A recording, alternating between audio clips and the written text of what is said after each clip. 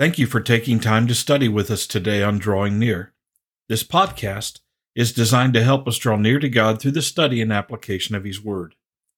If you have any questions or comments about today's study or spiritual things in general, feel free to contact me through my email address in the description section of this podcast.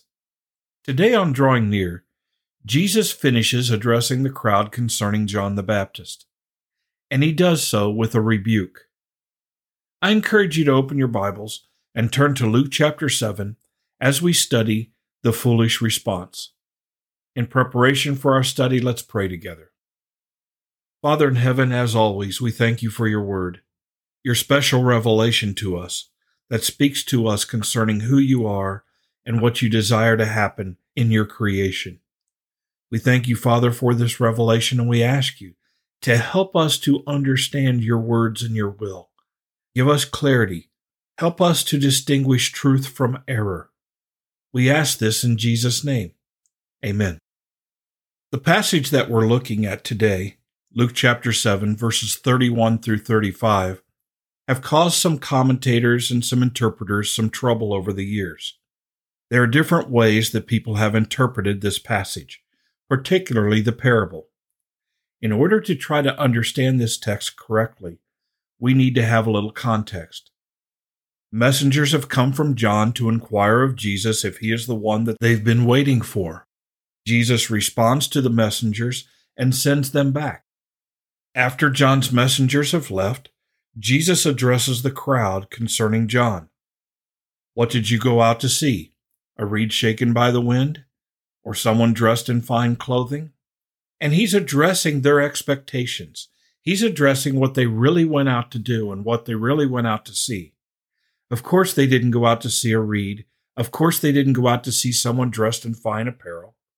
They went out to see a prophet. They went out to hear the message of God. That's what drew them. Jesus says that among those born of women, none has arisen greater than John the Baptist. And yet he who is least in the kingdom of heaven, the kingdom of God, is greater than he. Well, then in verse 29 and 30, we need to see this. This helps us. It says, when all the people and the tax collectors heard this, they acknowledged God's justice, having been baptized with the baptism of John.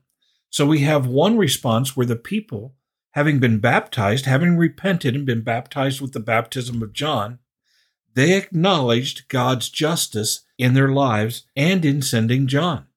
Verse 30 says, but the Pharisees and lawyers rejected God's purpose for themselves, not having been baptized by John. So we have these two groups. In verse 31, in today's passage, Jesus says, to what then shall I compare the men of this generation, or what are they like?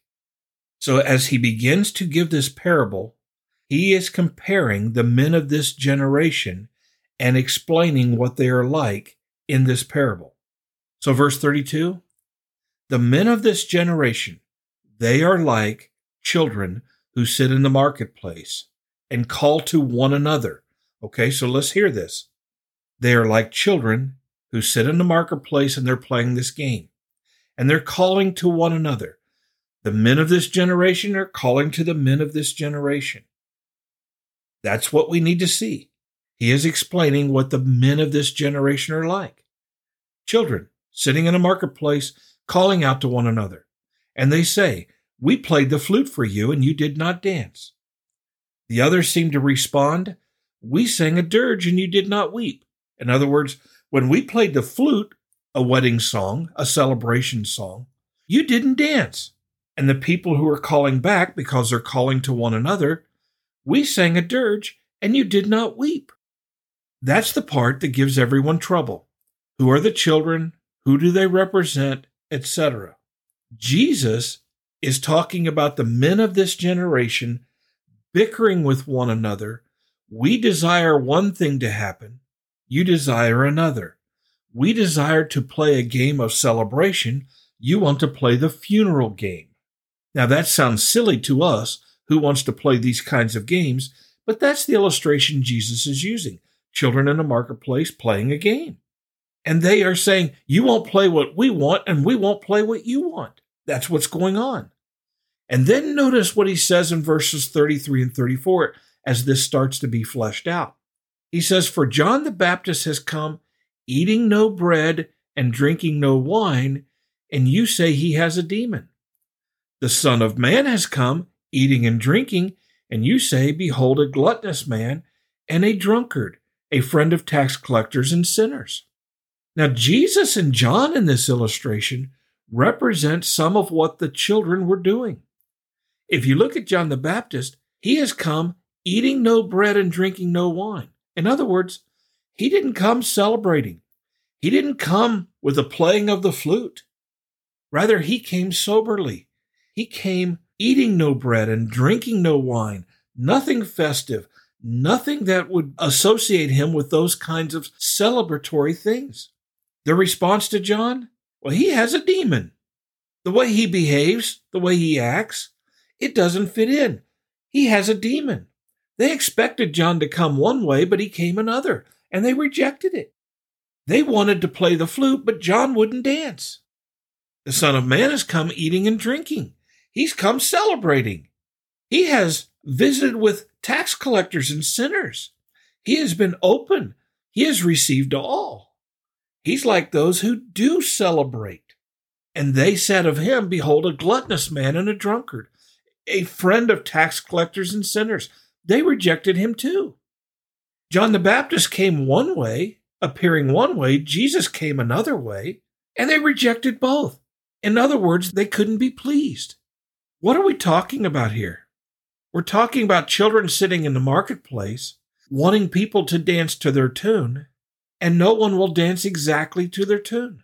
They wanted John the Baptist to come one way, he came another. They wanted the Son of Man to look one way, he looked another.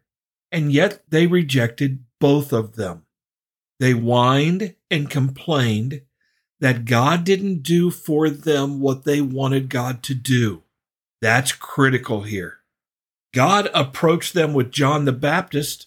God approached them with Jesus, and they rejected both of them. In fact, we can go as far as to say John came eating no bread and drinking no wine. They said he had a demon, and we know from earlier passages in Luke, the Son of Man came eating and drinking, and they said he had a demon too. They rejected both. Finally, in verse 35, we see this phrase. Jesus kind of sums it up, and it's a challenge for many as well. He says, yet wisdom is vindicated by all of her children. Wisdom has children. That's the idea here. Wisdom is vindicated by all of her, wisdom's children. The children of wisdom are the people who do wisely and benefit from it. When we accept wisdom, there is outcome of wisdom in our lives. And wisdom, when you hear wisdom, is vindicated by the results in people's lives.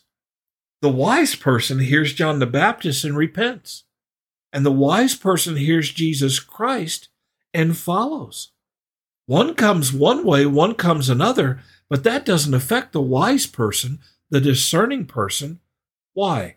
Because we hear the voice of God, we hear the wisdom of God, we see the wisdom of God, and we embrace it. The opposite is true. Those who reject wisdom, that rejection, that foolishness is going to be seen in their lives. And that's what was seen by the Pharisees and the lawyers who rejected God's purpose for themselves. They were going to reap the foolishness. They were going to reap condemnation, rejection by God, having rejected God's purpose for themselves. And so what we see in this passage is very simply Jesus comparing the men of this world with children who didn't get their way and could not be pleased.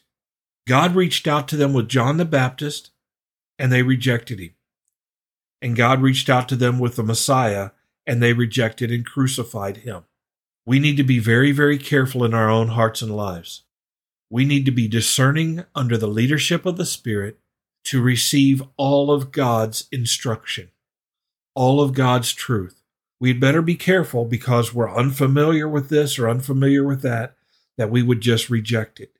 We'd better be careful not to see things that we want to see and accept them, rather than seeing wisdom and truth.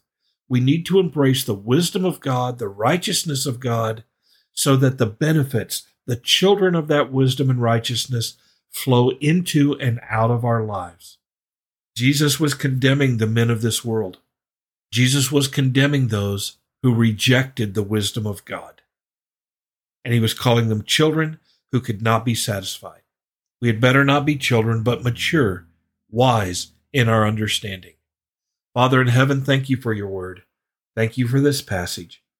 Thank you for the challenging things in Scripture, because those challenging things challenge us to dig deeper, to think deeper. Father, do we have any of those things in our hearts and lives that because they're not pleasing to our ears or pleasing to our eyes, they don't feel good to us, that we simply reject without really looking deeply at whether or not they come from you? Protect us from that. Protect us from being people who want to have our ears tickled. Protect us from wanting to see simply those things that we desire to see. Seeing you in light of our own desires. In other words, making you into something that we want you to be instead of receiving you as you are. Give us wisdom in these things. We ask this in Jesus' name. Amen. Thank you for studying with us today. You can subscribe to these podcasts on Apple Podcasts, Google Podcasts, Spotify, TuneIn, or the Facebook page Drawing Near. Drawing Near is a ministry of FBC Tipp City, provided with the hope that we will draw near to God and He will draw near to us.